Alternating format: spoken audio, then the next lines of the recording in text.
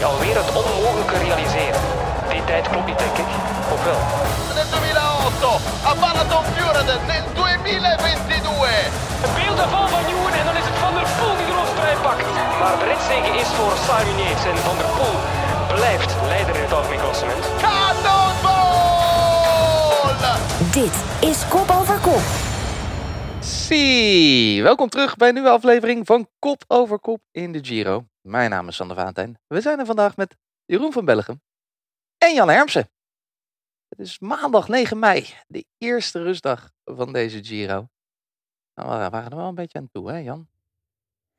Nou, we hebben dit weekend toch heerlijk bij kunnen slapen, toch? Tijdens de vrijdagrit en de zondagrit. Ja, De finales waren leuk, maar en de tijdrit van zaterdag was prachtig. Maar verder was het toch heel veel knikkenbollen. Even de oogjes dicht, dat is wel jammer. Ja, daar gaan we het zo zeker ook nog even over hebben. Over soms wat saaie aanloop. Maar first things first, Jeroen van Bellegem. Ja, Sander Valentijn, wil ik nog eens op attenderen dat je het heel mooi hebt gedaan. Het is het eerste Italiaanse woord ooit wat je correct hebt uitgesproken. Si. Zie. Ja. We gaan nog een paar fouten maken de rest van deze aflevering. Als je me toestaat. Ja.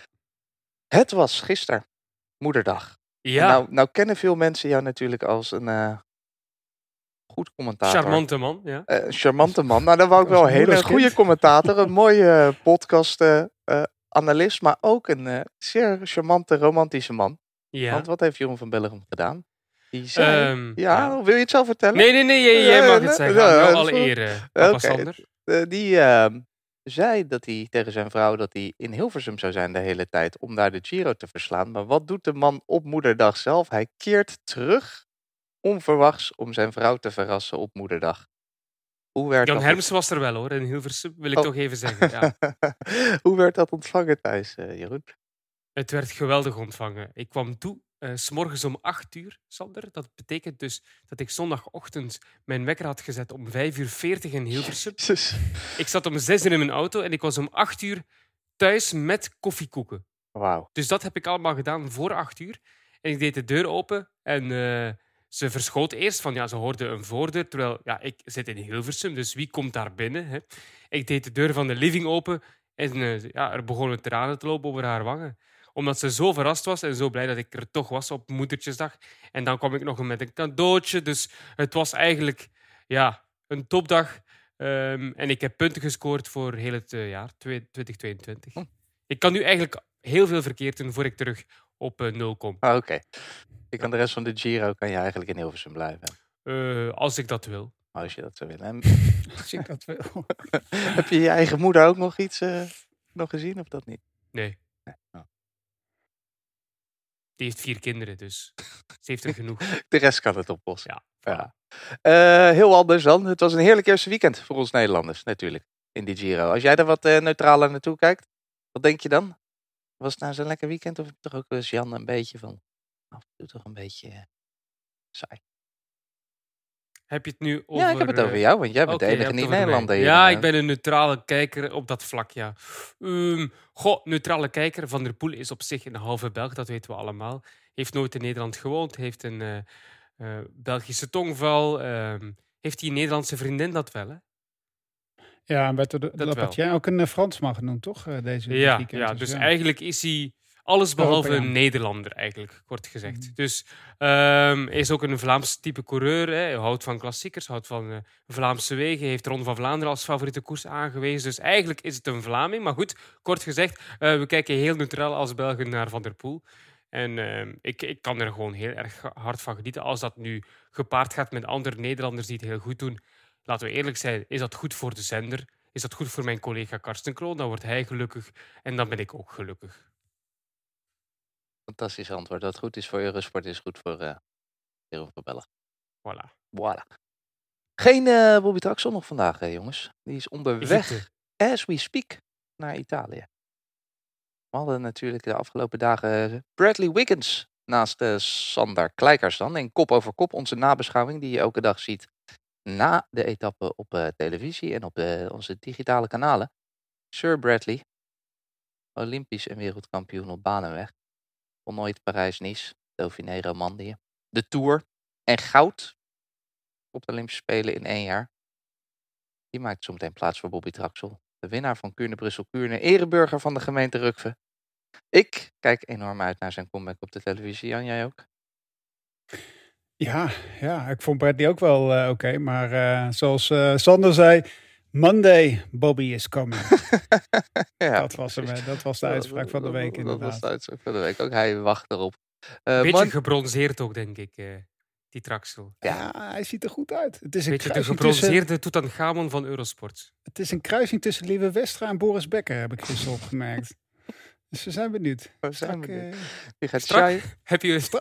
Strak in zijn vel, strak kappertje gepakt, in ronde vorm, zoals hij het zelf altijd noemt. Ja. Helemaal klaar om 3 weken te eten in Italië. Wat gaan wij doen vandaag? Natuurlijk gaan we terugkijken op het eerste weekend. De hoogtepunten van Jan en Jeroen. Daarna bellen we even met Michel Cornelissen, ploegleider van de man die nog in de roze trui rijdt na het eerste weekend. En we kijken vooruit naar de eerste echte week in de Giro. We gaan echt naar Italië en daar begint het spektakel met onder meer de Etna, Napoli en de klim naar Blokhuis.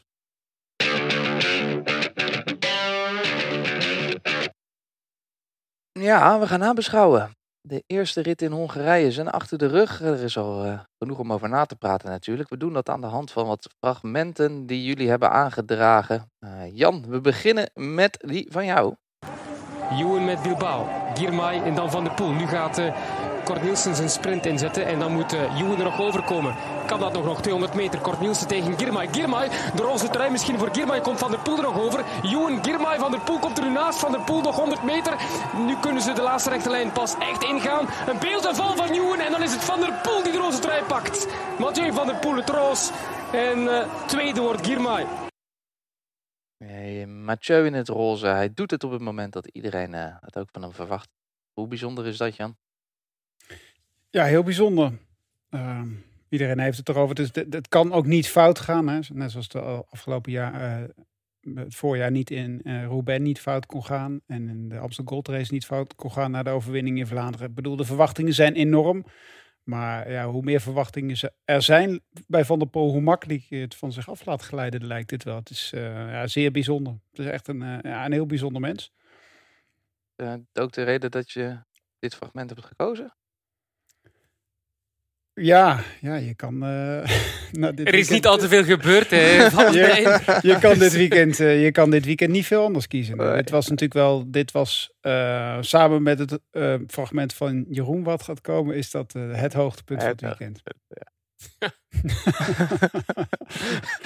Moest Van der Poel ooit zo lang op adem komen, denk je, Jeroen? Ik wou niet eens de handjes in de lucht uit. Hij heeft dat wel vaker, hè? Ik bedoel, je moet eens kijken naar zijn grote overwinningen toe. Wanneer hij eigenlijk na die zeges neerstrijkt op het wegdek, op het asfalt, is vaker gebeurd bij Van der Poel dat hij blijkbaar zo diep gaat dat hij dan even tijd voor zichzelf nodig heeft, even gaat uithijgen op de grond. Na zijn zege in de ronde. De eerste keer was dat ook zo. Strade Bianche was dat ook zo. Eigenlijk bij al zijn grote koersen die hij heeft binnengehaald, ligt hij even neer op de grond om dan tot het besef te komen van ik heb zo'n fantastische ritzege geboekt. En vooral ook omdat hij blijkbaar zo diep gaat dat hij dat nodig heeft. Dus dit is niet uniek, dit beeld. Dit was wel lang, dat klopt. En kreeg ook gewoon de tijd, hè. Ja. En elke fietstoerist herkent dit toch ook? Zelfs de mensen die Luik-Bastenaken de amateurversie rijden, die zitten ook na afloop, zitten ze zo op de grond. Maar wat het bijzondere is aan wielrenners natuurlijk, we hebben het met Colbrelli gezien. En ik had het zaterdagavond ook nog in een nazit over in een café nog eventjes, bij een verjaardagsfeestje. Je gaat diep, je kan eigenlijk niet meer en dan ga je daar nog eens een keer overheen. En zelfs op dat moment ga je er nog een keer overheen. Ik bedoel, dan kan je echt gewoon niks meer. Hij komt binnen en het is gewoon, alle functies stoppen dan gewoon. Dat is, weet je, maar niet iedereen kan dat, hè? Niet iedereen kan het. Ik bedoel, nee, als ik heel diep ga, dan zeg ik, het is goed geweest. Ik ga niet nog dieper gaan. Waarom dat in godsnaam? Nee. Ja. Probeer dit maar eens te doen, Sander. Ga maar eens in die duinen rijden. Vol vermogen. Dat je denkt van, nu kan ik niet. En dan nog een keer eroverheen. En dan dat je denkt, nou goed, nu ga ik echt. En dan ga je nog een keer. Dat is het, ja. Dat is, je moet echt uit jezelf treden. Dat kan Valentijn wel, denk ik, op de Ja, ik kan Pastogavia. heel, ik kan heel diep gaan, maar zeg maar, ik kan diep gaan en er doorheen, maar er dan nog eens doorheen. Nee, Ik weet dat niet, is zonder te waanzin, kotsen. hè. Maar waarom zou je het eigenlijk in godsnaam doen als het niet je job is? Het is wel een keer, het is wel een keer fijn om het te proberen ook. Ik bedoel, jij gaat Doe straks maar weer... Hermsen morgen. Nee, maar goed, jij gaat straks weer die marathon lopen. En ik had in Rotterdam had ik een moment, ik kwam binnen en kon niks meer. Ik bedoel, niet te vergelijken met Van der Poel, maar dat wilde ik wel graag een keer persoonlijk een keer meemaken.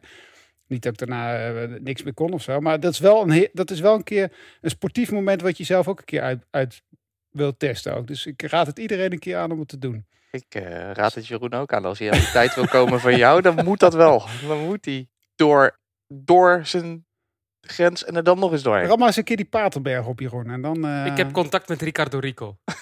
Komt in orde. Je Nee, komt ik had het ook. Eh, Die maakt ijs tegenwoordig. Dat is niet goed, hoor. niet goed voor het rennen. Ewan ging onderuit. Nou, dus op zondag in die sprint hebben we daar nog wat van gezien, Jeroen? Of was het, leek de schade mee te vallen?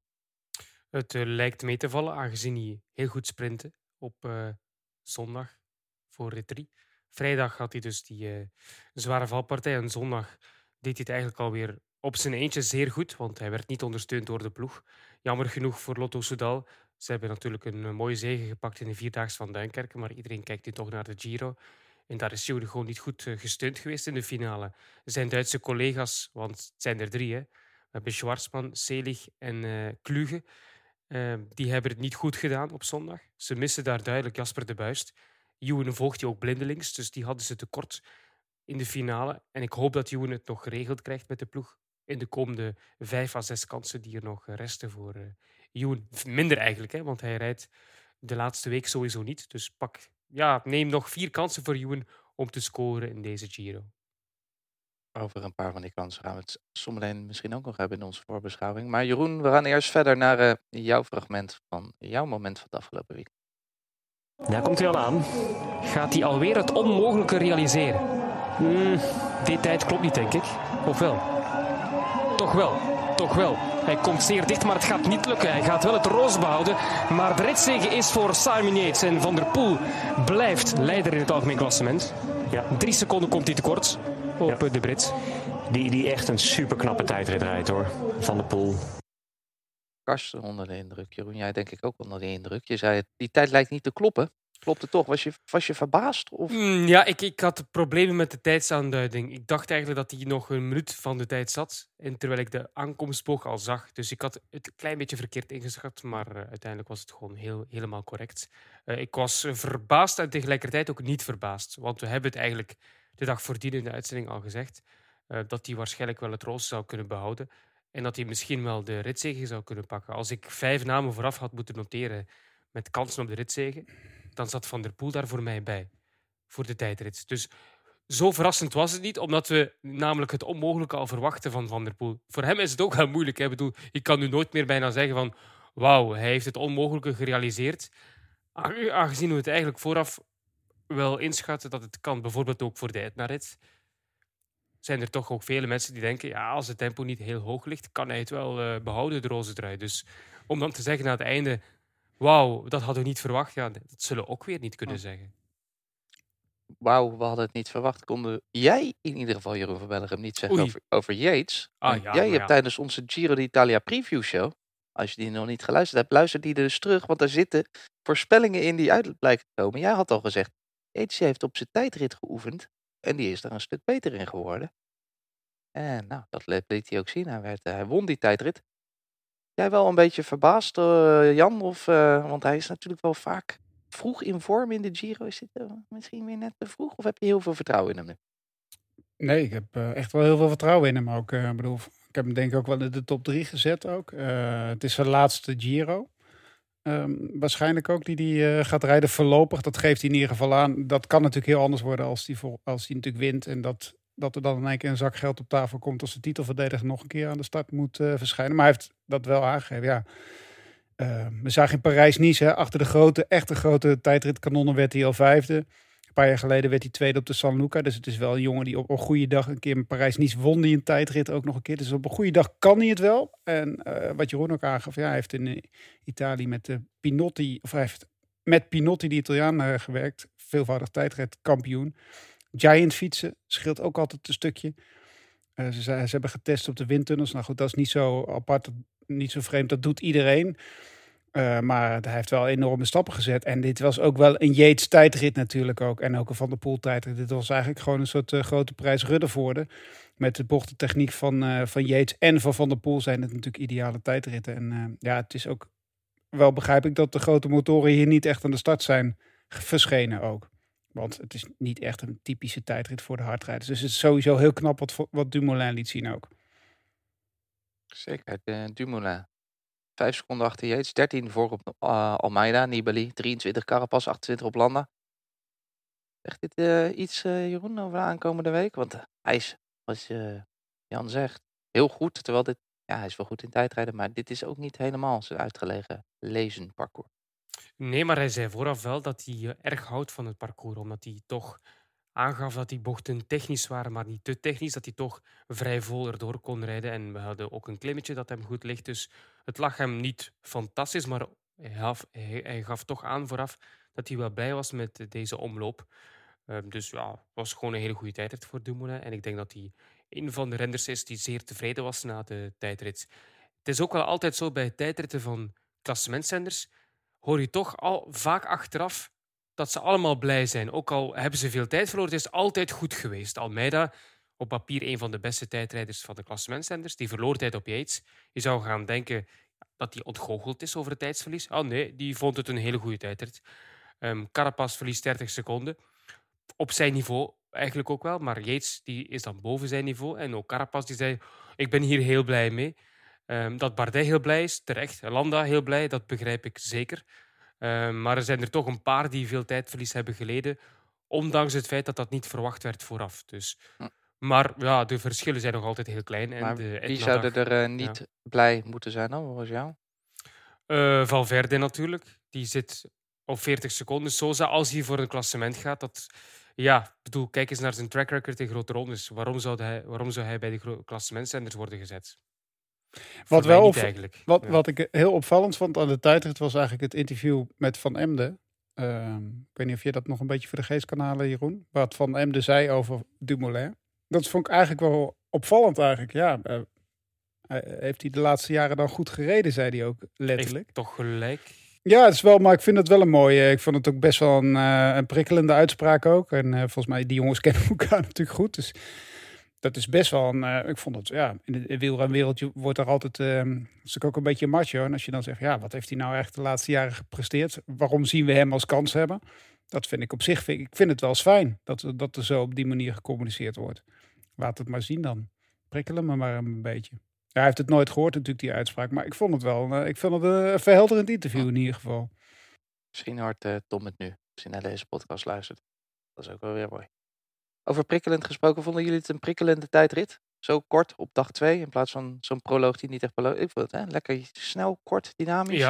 Ja, absoluut. Dat mag vaker gebeuren. Het enige wat misschien een klein beetje spijtig is dat de favorieten allemaal op het einde waren in elkaars buurt. Het was wel een enorme climax, een enorme ontbolstering van toppers. 1 na 1, om die minuut kwamen ze binnen.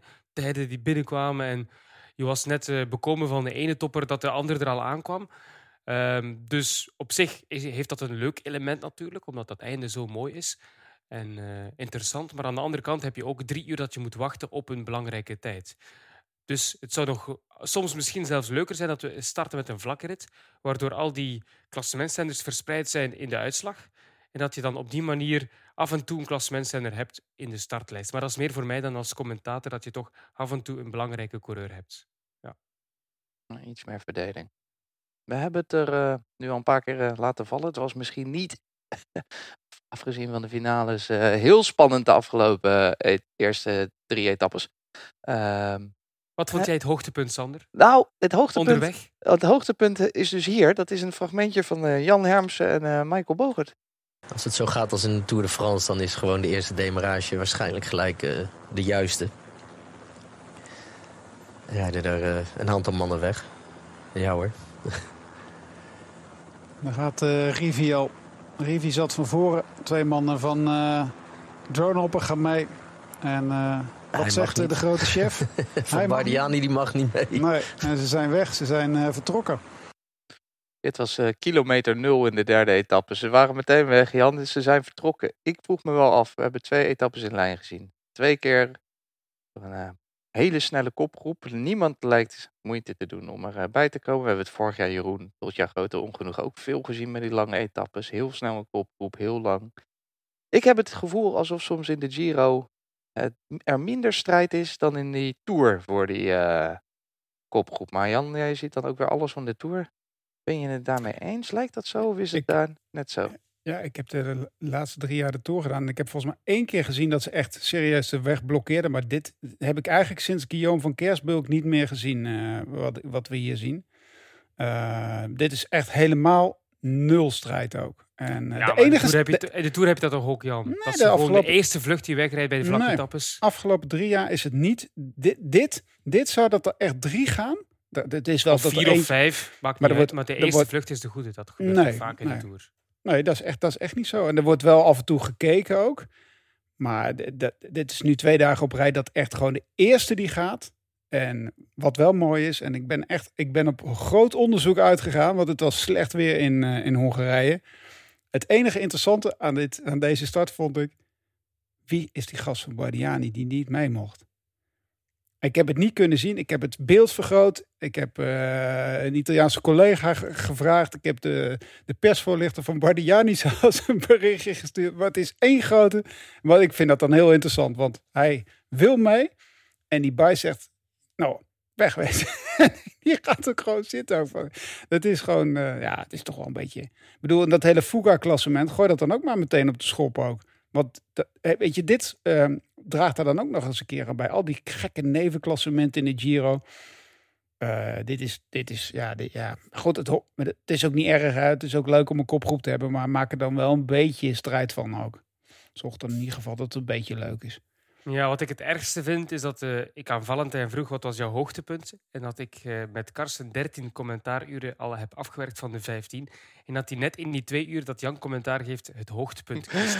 Dat is eigenlijk wat ik onthoud van dit moment. Ja, heel eerlijk gezegd. Nee, maar je bent eerlijk. Heel eerlijk gezegd Geapprecieerd. was dit ook niet echt mijn hoogtepunt, Jeroen. Maar mijn echte hoogtepunt, dat komt nu. Want dat wilde ik je ook Ja. niet onthouden.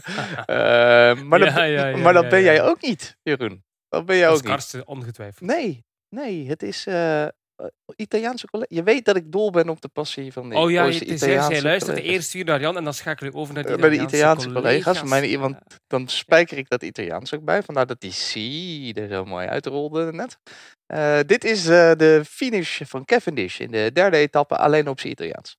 Parte lui, dopo il lavoro di Morkov con Gaviria vicino alle transenne. Cavendish, De Mar con Girmay, Teuns, volata lunghissima, c'è anche Bauhaus, mamma mia, che velocità spaventosa, supersonica, Cannonball! Da Catanzaro Lido nel 2008 a Balaton Fjord nel 2022. L'uomo dell'isola di Man è ancora sul pezzo, è ancora sulla cresta dell'onda. Cannonball! Cannonball! Wow, Mamma mia! Dat is Italiaans. Denk je dat je stand-up ontslagen wordt als je dat begint te schreeuwen bij ons? Ik zal het proberen. Je zal het proberen. Ja. Dus als hij de volgende keer wint, ga ik Cannonball roepen. Is het goed? Ja, of op zijn Vlaams. Ik weet niet hoe je Maar ja, dan denken ze weer dat het kannibaal is in België. Ja, Dan dat krijg je dat weer. heb ik weer merkzaam mijn telefoon. Ja. Jullie ook Nou, niet. en dat is nu heel gevaarlijk, hè? Dat is nu heel Mensen die gevaarlijk. telefoon hebben. Nee, maar sowieso. Hè. En als je nu Cavendish de kannibaal gaat noemen, is het cannonball of is het kannibaal? Cannonball. Ik denk dat het kanonskogel betekent. Kanonskogel, hè? Ja. Kanonskogel. Ja, Dat is wat wel. ik bedoelde. Alle gekheid op een stokje, Jeroen, dat was hij wel, hè? En ja, zo'n lange sprint, zo hard. Ja, dat was mijn moment, hè. Cavendish. Omdat hij vooral op 300 meter van de streep aangaat. En ik heb dat eigenlijk bij Cavendish nog niet al te vaak gezien. Hij is echt een pure sprinter. Iemand die uit het wiel komt, zoals een Ewan in de laatste 150 meter. Misschien zelfs soms later. Hè. Dat hij niet al te vaak als eerste de sprint aangaat. Wel als hij natuurlijk zijn eigen lead-out heeft, zoals nu met de Morkov. Maar 300 meter, dat heeft hij toch nog niet echt al te veel gedaan. Het is ook niet echt een typische krachtsprinter, zoals een Greipel of een noem maar op. Of Degenkolb die in het verleden misschien nogal gedaan heeft. Kittel ook die soms van ver aangaat. Omdat hij die kracht bezitten om dat vol te houden. Maar Cavendish, dat is meestal als een duivel uit het doosje, zoals we dat zeggen. Dat hij op het laatste voorbij komt. Of toch zeker op 150 meter. Maar nu 300 meter. Dat viel me vooral op met al die topsprinters toch wel in zijn wiel. Die gewoon in het wiel sterven. En daarom heb ik dit moment gekozen. Eerst en vooral omdat we misschien in totaal 4 momenten kunnen kiezen wat er eigenlijk gebeurd is. En vervolgens omdat hij het gewoon zo indrukwekkend deed. Zeer indrukwekkende sprint van hem. En een man die bij hem in het team rijdt is Pieter Serie. Voor hun dus ook een goed eerste weekend. Laten we horen hoe hij dit eerste weekend in de Giro heeft beleefd. Ondertussen zijn we al in Sicilië na 3 dagen Hongarije. Hongarije was een heel leuke ervaring. Het was de eerste keer dat ik er geweest ben. Heel veel mensen en supporters langs de weg. Dat was ook fijn en de wegen waren mooi. Deze morgen hadden we om 8:45 ons vliegtuig en 8:45 zijn we geland. Dus een echte rustig was dat niet, want de wekker ging al vroeg af bij ons. En we hebben net een uurtje losgereden. Vanaf nu kan de Giro echt beginnen in Sicilië. Morgen is de aankomst op de Etna en Mauri is onze man die gaat proberen een goed resultaat te rijden. Dat was Pieter Serie. Uiteindelijk, jongens, overal conclusies van dit weekend. Jan, sterke Nederlanders. Kelderman uitstekend. Mollema goed. Dumoulin hoopvol. Natuurlijk Mathieu. Wordt dit een oranje Giro? Nou, het is al een oranje Giro. Of het de komende dagen gaat worden, is nog maar zeer de vraag natuurlijk ook. Maar het ziet er in ieder geval hoopgevend uit. Kelderman is echt wel op de afspraak. Mollema moet voor een rit gaan. Maar staat nu ook wel weer goed in het klassement. Ik ben benieuwd hoe hij dat aan gaat pakken. En Dumoulin is wat mij betreft nog steeds is één groot vraagteken. Ik bedoel, ik kan er niks over zeggen. Het zegt niks. Ik bedoel, deze tijdrit zegt niks. Eigenlijk. Dinsdag wordt de dag van het neefje van Mollema. Mauri van Zevenand. Dat is zijn dag dinsdag. De Etna is. Tegenwind, kleine mannetje tegenwind op de Etna. Gaat mee in de vlucht met de man of 10. Favorieten laten de vluchters winnen. Mauri heeft een goede tijd gereden. Staat best hoog in het klassement. Pakt de rit in het roze. Wow. Het zou wel het ideaal scenario voor Yates zijn natuurlijk ook. Hè? Niet het roze pakken ook. Klinkt goed. Is hij een neefje van Mollema? Nee, maar hij zit op de fiets zoals Mollema. Zo. Ja. Ik begrijp het.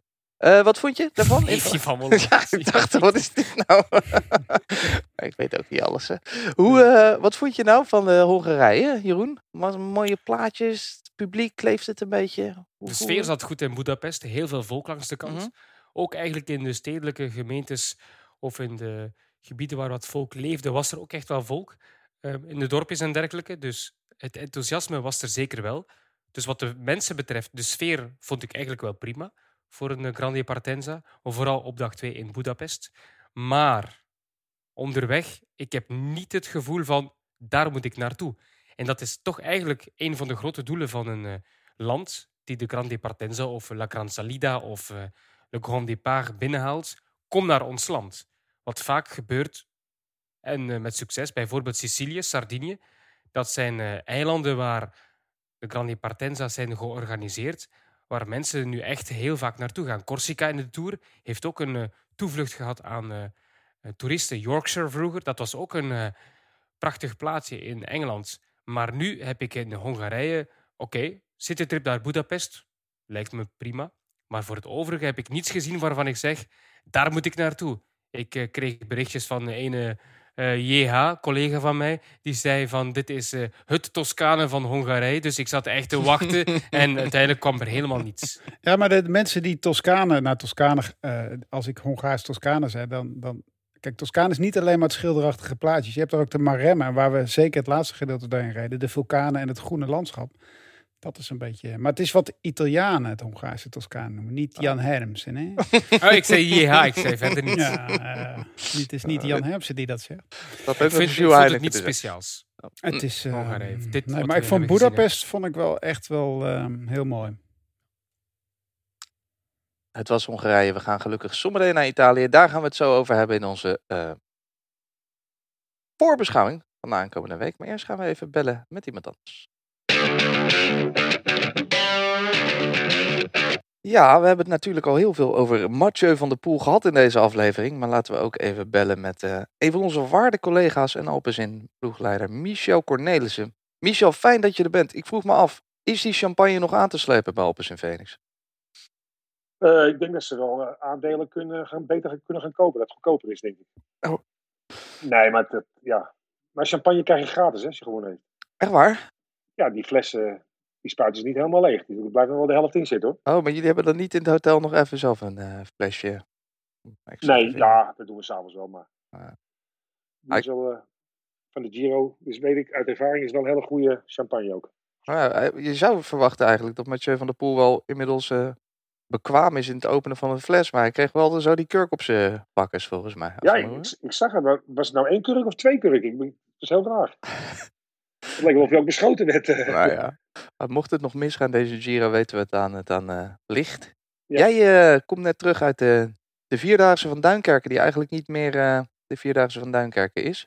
Ook niet onsuccesvol voor jullie, 2 ritzeges daar. Hoe was het daar?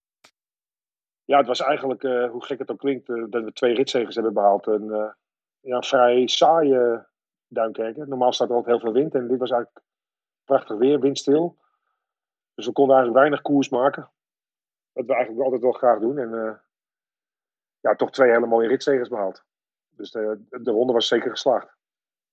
En zeker op de Kassel, dat is natuurlijk wel een hoogtepuntje. Dat is een soort klassieker in Frankrijk, die rit. En toch ook wel een bijzondere eindwinnaar met... help me even nou, kom je op Gilbert natuurlijk, die daar nog met de zege vandoor ging. Ja, die kwam goed voor de dag daar. Het was best lastig. Maar hij is natuurlijk ook slim en hij weet precies wanneer hij waar en wanneer hij ergens zijn moet. Dus goede winnaar. Ik denk dat de organisatie daar heel blij mee is. Was de organisatie ook blij met jou? Heb je je daar nog gedragen of heb je nog boetes om je oren? Ik heb 1 boetetje gehad. 1 boete. Voor te hard rijden deze keer, of niet? Ja, voor te hard rijden. Ja, oké. Dan is het oké. Of zat je ondertussen via Discovery Plus naar de Giro te kijken en hebben ze je daarvoor geboet? Of heb je iets meegekregen van de Giro als je daar bent? Ja, natuurlijk. Je zit daar wel met 2 iPadjes. De mechanieker zit achterin de Giro te kijken. En die houden dan zeker wel op de hoogte. Want je leeft toch mee. En zoals ze andersom ook meeleven met ons. Dan is het toch wel dubbel spannend dan. En zeker als er niet heel veel gebeurt in de rit. Dan wil je nog wel eens informeren bij de mechanieker hoe het zit. Ja, die eerste rit in de Giro gebeurde ook eigenlijk niet zo heel veel tot die laatste klim natuurlijk. We hebben het er net ook al even over gehad. Als je zo'n torenhoog favoriet bent en dan zoveel druk en het dan toch doen, hoe kan dat toch? Ja, ik vind het ook elke keer ongelooflijk. Want als je 9e in Roubaix wordt, dan vragen de mensen zich al af of je een mindere dag hebt en of je niet goed was. En denk dan word je 9e, weet je wel. Ik droomde daar vroeger van. Ik denk dat 90% van het peloton droomt van 900 te worden. En hij staat dan als de grote favoriet en dan word je 9 en dan moet je gaan uitleggen waarvoor het niet ging. Ja, ik vind het heel knap hoe hij met die druk omgaat. Ik vind dat is wel een kwaliteit. En ik denk dat het ook een van zijn sterke punten is. Heeft hij dat misschien ook een beetje van huis uit meegekregen, denk je, van zijn vader? Ja, wel nuchter, hè. Laat gewoon op zich afkomen. Het is af en toe ongelooflijk als je voor de Ronde van Vlaanderen bent. Hoe relaxed hij is. En dan denk je, morgen is wel een van de belangrijkste wedstrijden van het jaar. En kan je niet aan hem merken. En gelukkig maar, hè. Want net wat ik zeg, het is denk ik een van zijn sterke punten.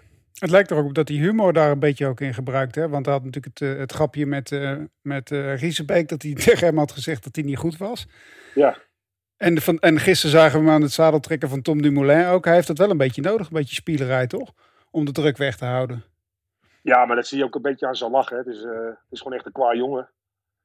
En houdt van plezier maken en lachen. En dat zeggen de meeste ploegen natuurlijk altijd. Maar het is bij ons echt altijd wel een hele goede sfeer voor de start ook. Weet je, we kunnen zo om de gekste dingen lachen. Dan denk ik, we zitten een uur voor de Ronde van Vlaanderen. En dan hebben we gaat het over heel andere dingen. Dan denk ik, dat vind ik wel mooi. Over spaghetti gaat het dan? Ja, of een ketchup. Lekker eten. Of gewoon de gekste dingen. En leuke muziek. En hele stomme muziek. En gewoon echt heel relaxed en ontspannen. Ik denk dat nuchter wel van thuis uit mee heeft. Maar renners die slaan helemaal dubbel van de stress en de zenuwen. En dat heeft hij absoluut niet. Maar ook als hij geen favoriet is, Michel. Zoals tijdens Nou, die tijdrit was natuurlijk wel een beetje op zijn lijf geschreven. Maar als je denkt aan tijdritten, denk je niet meteen aan Mathieu van der Poel. Ook Hij daar heeft was niet zoveel gereden. Nee, ook daar was hij weer heel goed. Ja, ik dacht nog, moet hij zich moet hij, is niet. Maar is dat iets waar hij zich nog meer op zou kunnen toeleggen? Helemaal voor de wat langere afstanden dan? Ik weet het niet heel zeker. En hij zal bij de jeugd ook tijdritten gereden hebben. Maar in de Ronde van Engeland of zo was volgens mij een van de allereerste keer dat hij op die tijdritfiets zat. Dat had ik al een paar jaar geleden. En ik weet niet, misschien heb je 4, 5 tijdritten gereden daarna.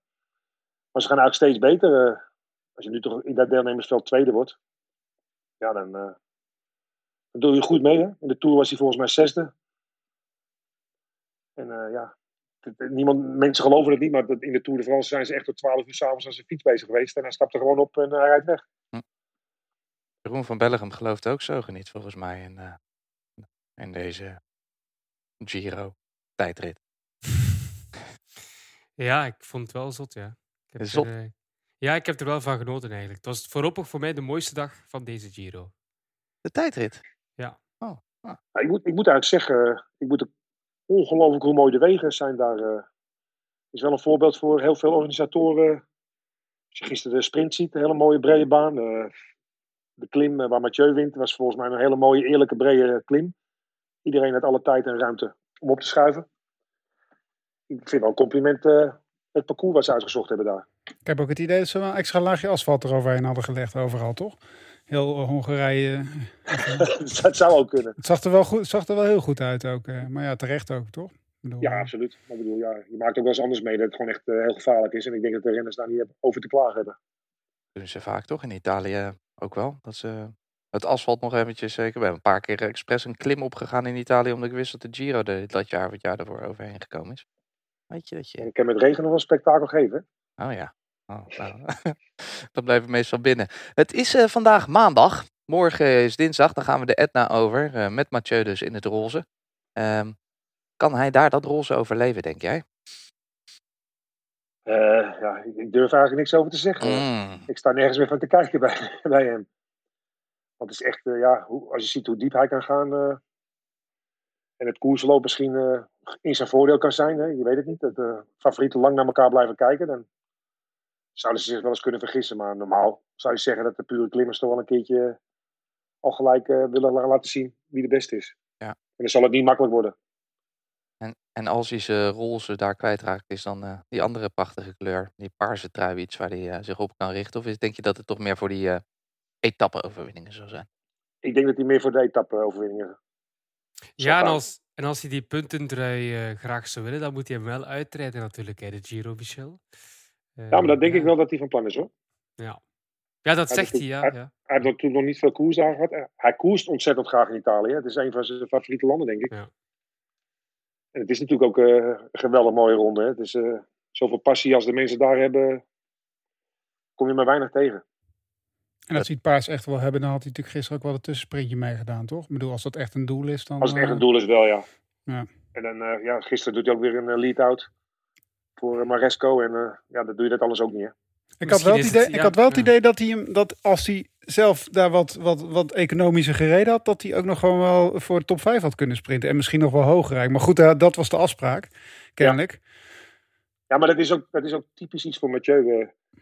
Zich eigenlijk zo wegcijferen voor Maresco. Iedereen zegt misschien, het is te licht. Maar wordt gisteren toch volgens mij een vrij kort 5e. Toch allemaal bijna op één lijn.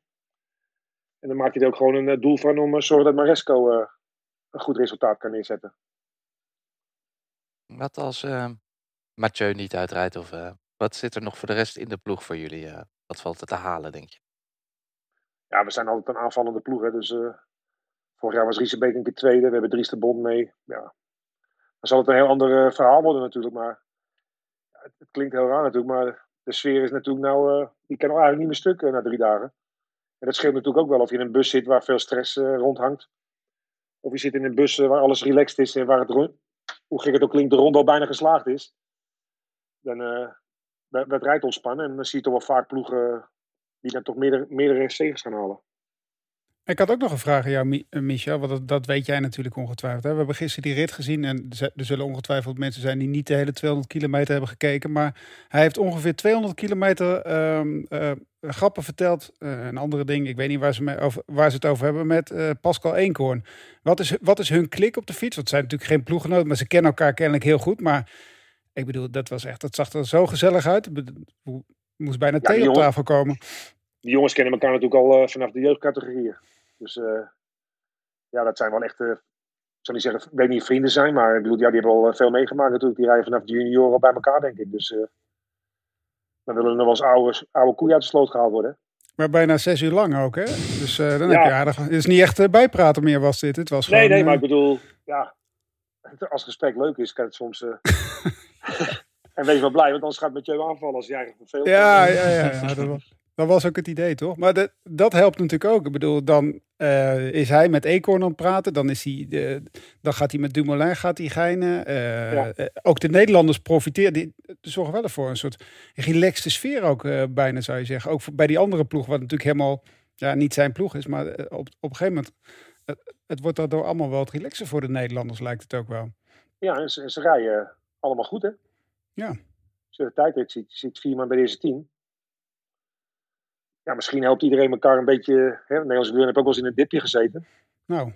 En nu gaat het ineens allemaal goed. Dat is voor ons niet slecht natuurlijk. Nou, zouden die jongens zich daar ook aan Jeroen erover denkt. We zagen de Belgen gisteren wel veel op kop rijden. Voor de Nederlanders. Zo hoort het, hè? In dienst van jullie. Geintje. Maar wie wint er voor de ploeg Alpecin Phoenix in Duinkerke? 2 Belgen toch, hè? Of ben ik verkeerd? Ja. Oké. We hebben ook 2 Belgen, wij hebben ook 2 Belgen gewonnen. Hè? Dus jij was daar in dienst eigenlijk, als ploegleider van de Belgen? Ja.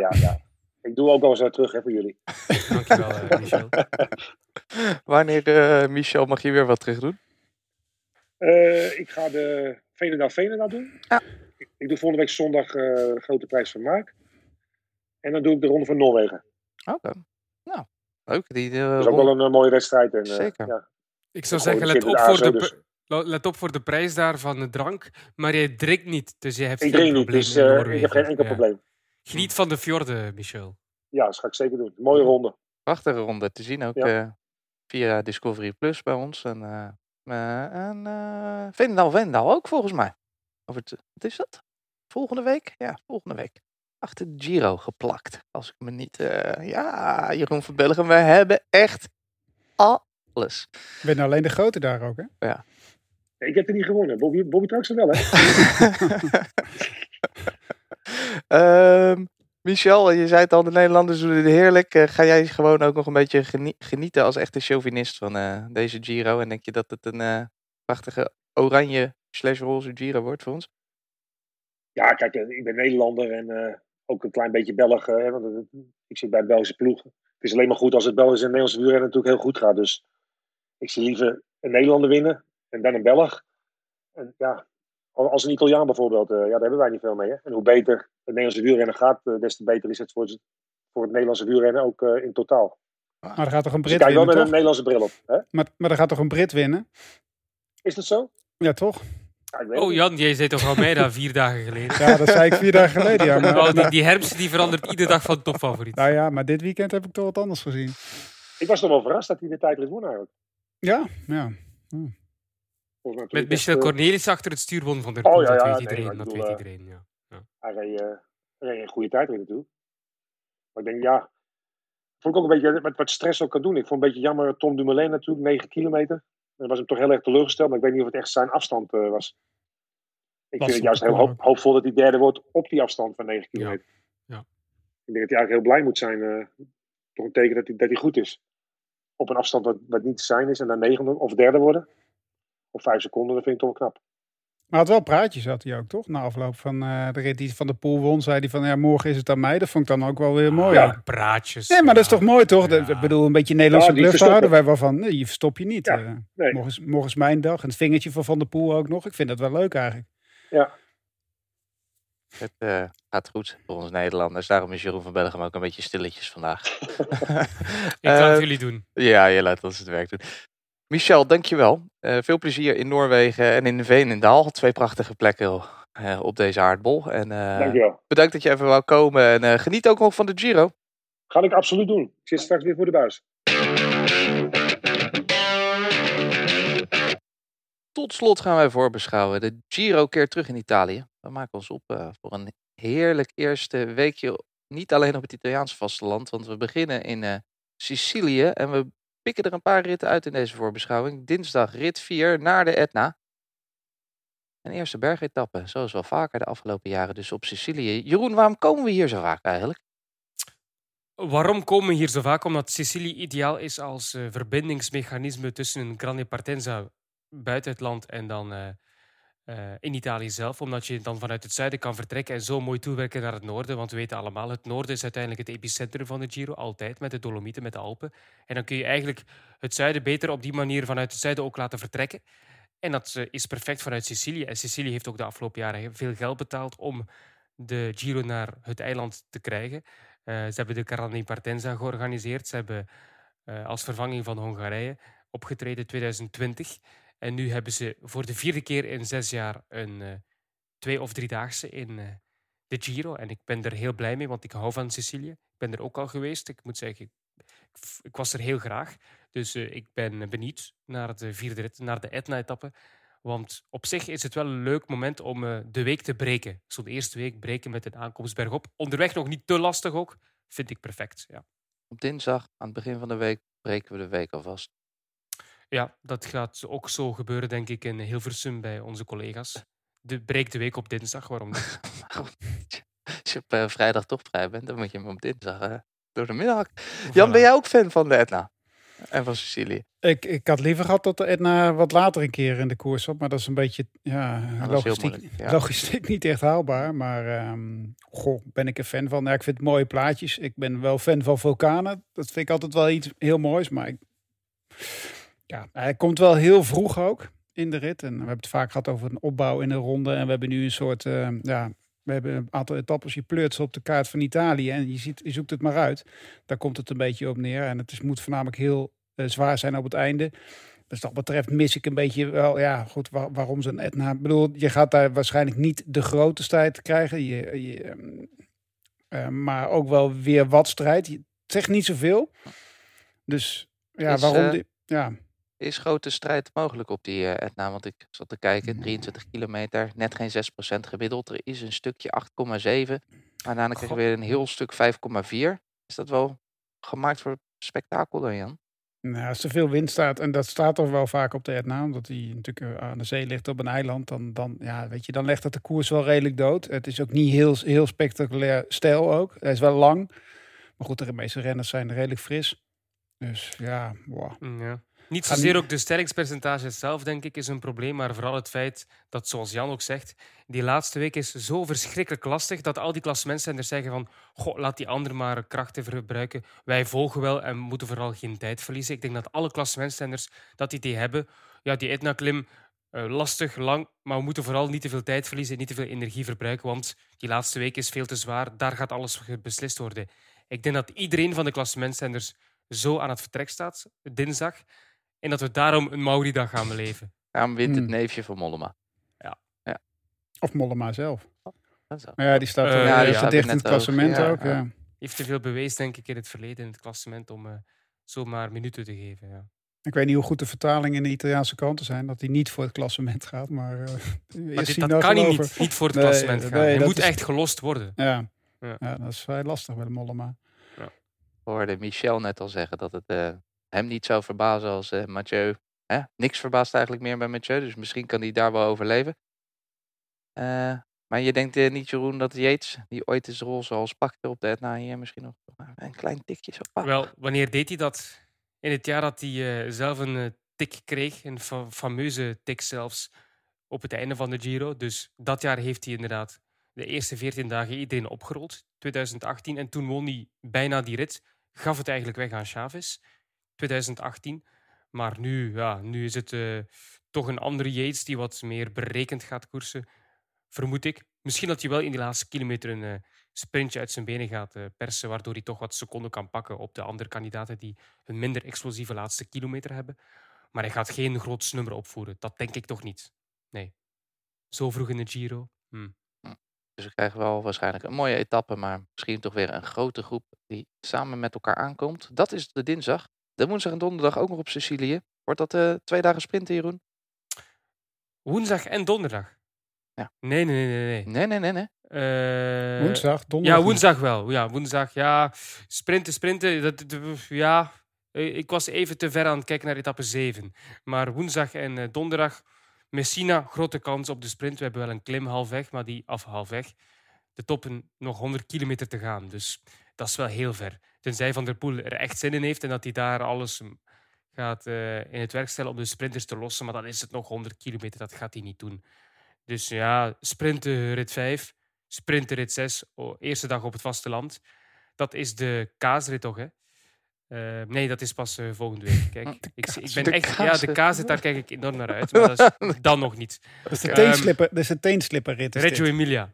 Maar dat is pas rit 11. Dus ik niet te snel hopen dat dit die kaasrit is. Dus rit 6 en rit 5 inderdaad, zoals je net zei, Karsten Sanders. Sprinten geblazen. Ja. Sprinten. Dus dan krijgen we misschien weer... Cannonball! Ja, vooral wat we krijgen is Jan Hermsen de eerste 2 uur in zijn opperbeste hoe moet ik het zeggen? Wind. Heb je hoop ik maar. Nee, ik ga niks meer zeggen. Je houdt het weer altijd goed in de gaten, toch, Jan? Ik heb net zitten kijken, te goed. Het ging regenen aan de aankomst.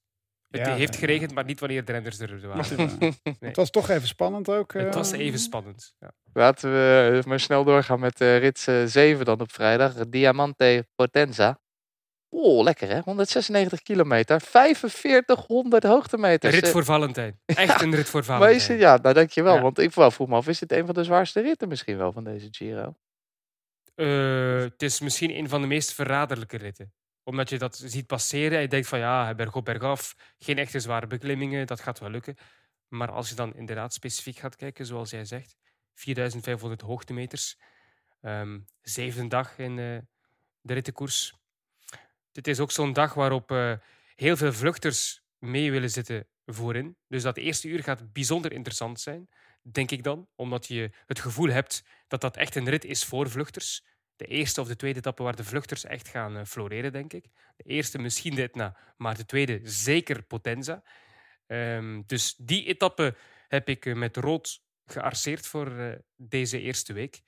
En ik verwacht er heel veel van. Misschien wel als... stel nu dat Van der Poel dinsdag, de Etna, zijn trui kwijt is, Jan. Etappe 5, 6 sprinters, heeft hij kunnen uitrusten. Rit 7 naar Potenza. Dan gaat hij toch mee in de vlucht. Dit is toch een Van der Poel-rit. Om aan te vallen. Ja, een hele zware rit ook. Ja. Nou, het is een beetje vergelijkbaar met die rit die we in de Tour hadden, waar die met Van Aert wegging. Gaat dan ook. Ja, het is echt wel een soort onbewoond gebied waar ze doorheen rijden. Ik bedoel, je hebt mooie stadjes, maar er woont alleen niemand. Campania, Basilicata, dat is niet echt het meest adembenemende stuk van Italië, maar het is slechte wegen ook. Het is dramatische wegen. Ja. Is dit zo'n stuk in Italië waar je voor 10.000 euro een heel huis kan kopen? Een eurotje, denk ik. Een eurotje? €5.000. Ja, over 5, ja. Ik heb hier wel eens gefietst en dan in Italië kan je overal koffie drinken. En hier kon je alleen nergens. Dus, water drinken. Water. Ja, dus uit de beek. Alles is dicht daar. En zelfs dat water moet je niet drinken. Alles is dicht. Nee, in het water kan je beter ook niet drinken, nee. Het is niet een mooie regio, maar wel echt een hele mooie etappe. Het is wel heel mooi daar. Het is wel mooi. Ja, nee, het is wel prachtig, maar het is alleen, het is een beetje verlaten. Ja. 196 kilometer Jeroen en Karsten of ook een beetje Jan Hermsen? Rit 7? Ja, op deze dag. Dat weet ik niet van buiten. Dat weet Jan misschien. Jan gaat even... Nee. Rit 8 wordt vooral interessant. Ja, 7 ook, maar 8. Sander. Napoli. Vertel even. Napoli. Diego Armando Mertens. Dit is echt heiligschennis. Nee, dit is gewoon wat er vaak op de vorige pagina van de Gazzetta staat. Ja? Diego Armando Mertens. Hij is de nieuwe Maradona van Napels. Tuurlijk. Ja, tuurlijk. Hij heeft zoveel bewezen voor Napoli. Dus Mertens. Si. Plaatselijk circuit. Ik ben in Napels geweest. Ik ben fan van Napoli. met heel mijn hart. De pizza's daar zijn onovertroffen. Geen pizza's met ketchup, anders word je daar in de gevangenis gestoken. Maar ja, het is geweldig. Het is een en al liefde met de Vesuvius er vlakbij. Het is genieten. Ja, dit is waarom ik hou van Italië, Napoli. Prachtig. Napoli, En een mooie etappe ook dan, Jan. Gewoon voor, als je het parcours bekijkt, dat lokale rondje. Nou, als je hier regen hebt, dan wordt het echt... Genieten of verschrikkelijk? Echt grande casino. Dat is echt ik bedoel, Napels is... ik denk dat je wel in Italië bent en dat je overal van de Giro houdt. Maar in Napels zal niemand zich er wat van aantrekken. En de wegen in Napels zijn echt, dat is echt een verschrikking ook. Napels zien en sterven. Ja, nou dat is wel een dingetje. Je kan daar toiletpapier kopen met het teken van AC Milan erop. Dat is een beetje hoe ze daar zitten. Dus ze hebben ook niet zo heel... Het enige jammer aan Napoli wel, ja. Ze hebben daar niet zo heel veel met het noorden van Italië. En andersom trouwens ook niet. Maar het is, bedoel... Wat Jeroen ook zegt, als je daar een keer geweest bent, dan dat is Italië toch wel op zijn Italiaans ook. Ik bedoel, echt, je wordt besodemieterd waar je bij staat. De mensen zijn super aardig en zijn ook vreselijk ook.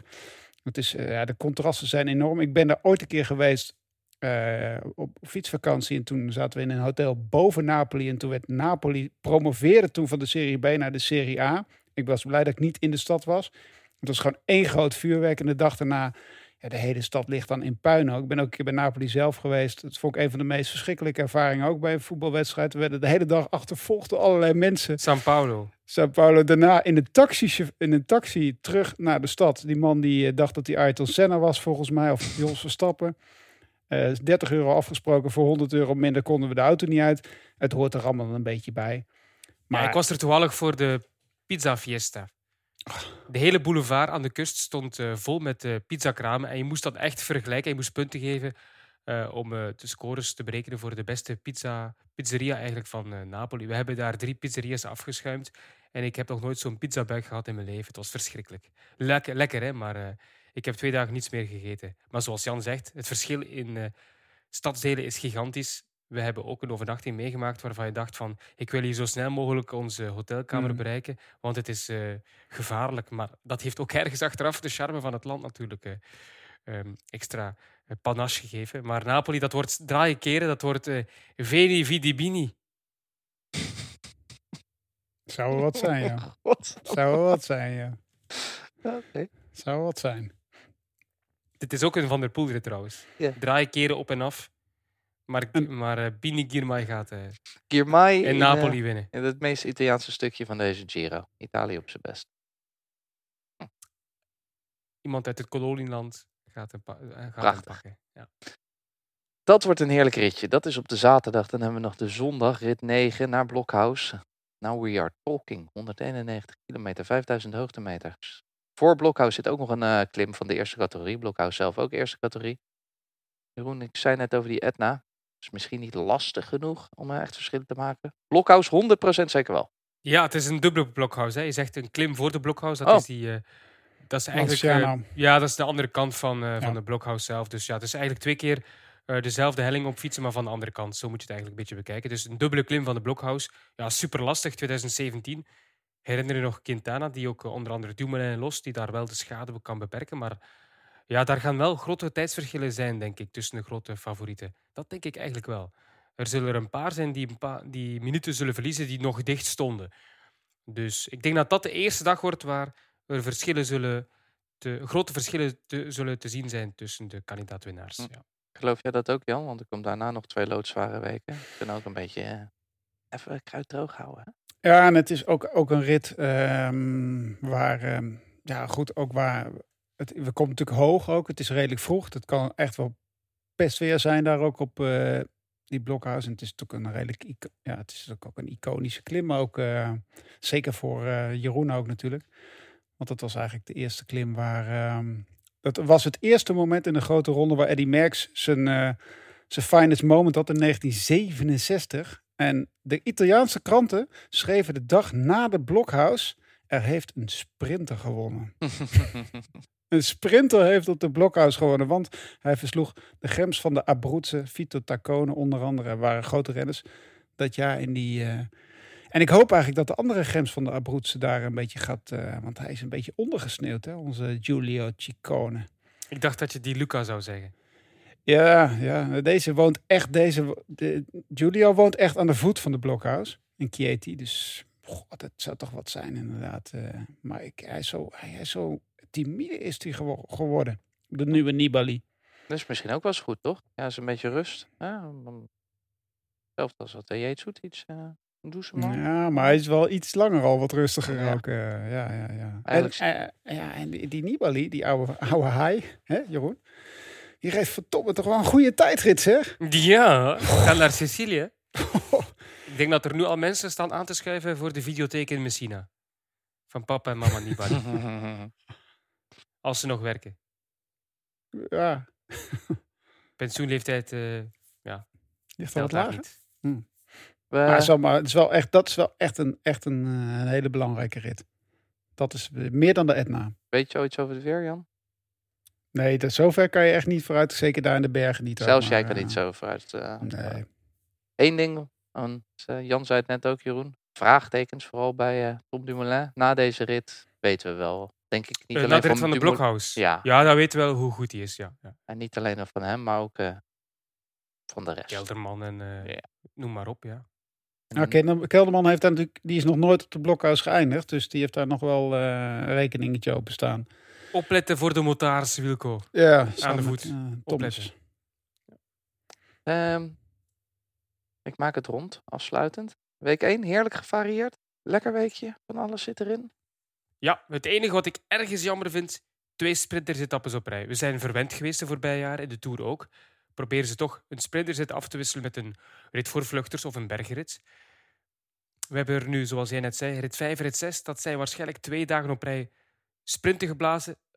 Vind ik op de limiet. Ja. 1 dagje mag wat saaier worden, maar dan de dag nadien moet het weer wat interessanter worden. Dus wat afwisseling, dat is de enige kritiekpuntje dat ik heb. Maar wat wel, die rit van woensdag, dat kan natuurlijk... Kijk, het is jammer dat Sagan er niet bij is. Dat is in deze Giro heel... Maar er zou iemand zijn Sagan-rol over moeten nemen. Dan het is nog 100 kilometer. Hè, ja, maar er gaat wel koers gemaakt worden. Kijk, eigenlijk ligt daar een taak voor de mannen van Lotto Soudal. Ik weet niet of ze dat kunnen. Maar als die de Maar en Co eraf willen gaan rijden en een beetje koers willen maken, dan kan het nog wel eens leuk worden. Cavendish moet er sowieso af. Dus er moet echt wel koers gemaakt worden op woensdag. Dat maakt het leuk, maar... Ik hoop het, Jan, maar ik geloof er niet in. Ja. En dan hoop ik ook dat ze dat niet Van Hoeken straks weer na 2 weken is eentje ergens door Italië heen fietst met de Lotto-mannen. Want daar vrees ik ook wel een beetje voor eigenlijk ook, als alles om Caleb Ewan draait. Wie, Jan, staat er zondag bovenop Blokhuis in het roze? Simon Yates. Dan mag het wel. Jeroen? Ja, ik volg Jan. Ik zou nu wel kunnen zeggen Mauri van Zevenand. Maar hij gaat de trui verliezen op de Blokhuis. De neefje van... misschien zijn oom wel. Mollema. Gewoon in het roze. Dan wordt het echt een... Het is de zoon van Wim. Nu ben je weer te chauvinistisch. De zoon van Wim. Dit gaat weer te ver. Ja. Ik zou zeggen gewoon de zoon van Wim. De zoon van Wim. De tomatenkweker van Torhout. De alliteratie. Leuk. Leuke bijnaam. Tomatenkweker van Torhout. Ja, hij is tot van tomaten. Hij woont in Torhout. Dus tomatenkweker van Torhout. Wim of Mauri? Mauri woont nog thuis, dus allebei. En we komen dus uit Italië. En ik ben... Jeroen, dat zou je ook moeten interesseren. Achter een heel mooi verhaal aan. En het gaat om de pianospelende Pozzovivo. Daar is een interessant verhaal over gaan. Die is toch ook van die regio rond Potenza? Ja, zeker. Van die verschrikkelijk lelijke regio in Italië. Al lelijk. Arme regio. Ik had gisteren zelfs het idee, je had het de hele tijd over meefietsers. Op een gegeven moment dacht ik van, er zitten meefietsers zelfs in het peloton. Ik bedoel... Ja, ze fietsen eigenlijk in de realiteit allemaal mee. Maar Pozzovivo ziet er toch een beetje uit als een soort... Toch? Een meefietser, ja. Dat ziet er toch wel. Het gaat er steeds gekker uitzien. Maar ik heb er een mooi verhaal over Potse Viva. En dit, we hebben een derde man dit jaar, Sander. Er wordt geïnvesteerd in de commentatoren. Fantastisch. Eindelijk. En hij gaat dat verhaal uitschrijven voor ons die dag. En ik kom er nog achter waarom die man van Bardiani niet mee mocht. Ja, kijk. Dus dat is allemaal te horen op televisie. Ja. En Discovery Plus. Nou, dat is een hele goede reden om in te gaan schakelen. Vanaf dinsdag dus de rit naar de Etna. 12:15 te zien op Eurosport en Discovery Plus. De andere uitzendingen beginnen zo ergens tussen 11:15 en 1:30. De rit naar Blokhuis op zondag dus al om 11:55. 11:25 is dan. Dat af en toe met Jan. Elke dag ook met Jeroen. Verder deze week ook veel koers nog hoor. Woensdag. Elke avond de ronde van Hongarije om 8 uur samenvattingen. Die beginnen dus op woensdag. Vrijdag tot en met zondag de ronde van Baskeland voor de vrouwen. Vanaf 12:30 te volgen via Discovery Plus. En in het weekend nog een Frans tweeluik. Dan is Jan Herms altijd op zijn best. De GP Morbihan en de Trobro Leon. Beide direct te zien na de etappe en onze nabeschouwing natuurlijk met Sir Bobby Truxell op televisie. Dus Giro, kop over kop in de Giro. En dan nog even de Trobro Leon op zondag en GP Morbihan op zaterdag. Kop over kop, die is er volgende week weer. We nemen weer op de rustdag op. De dag na de rit naar de gevreesde Blokhuis. Dus dan hebben we genoeg om over te praten. Ik zou zeggen, tot volgende week.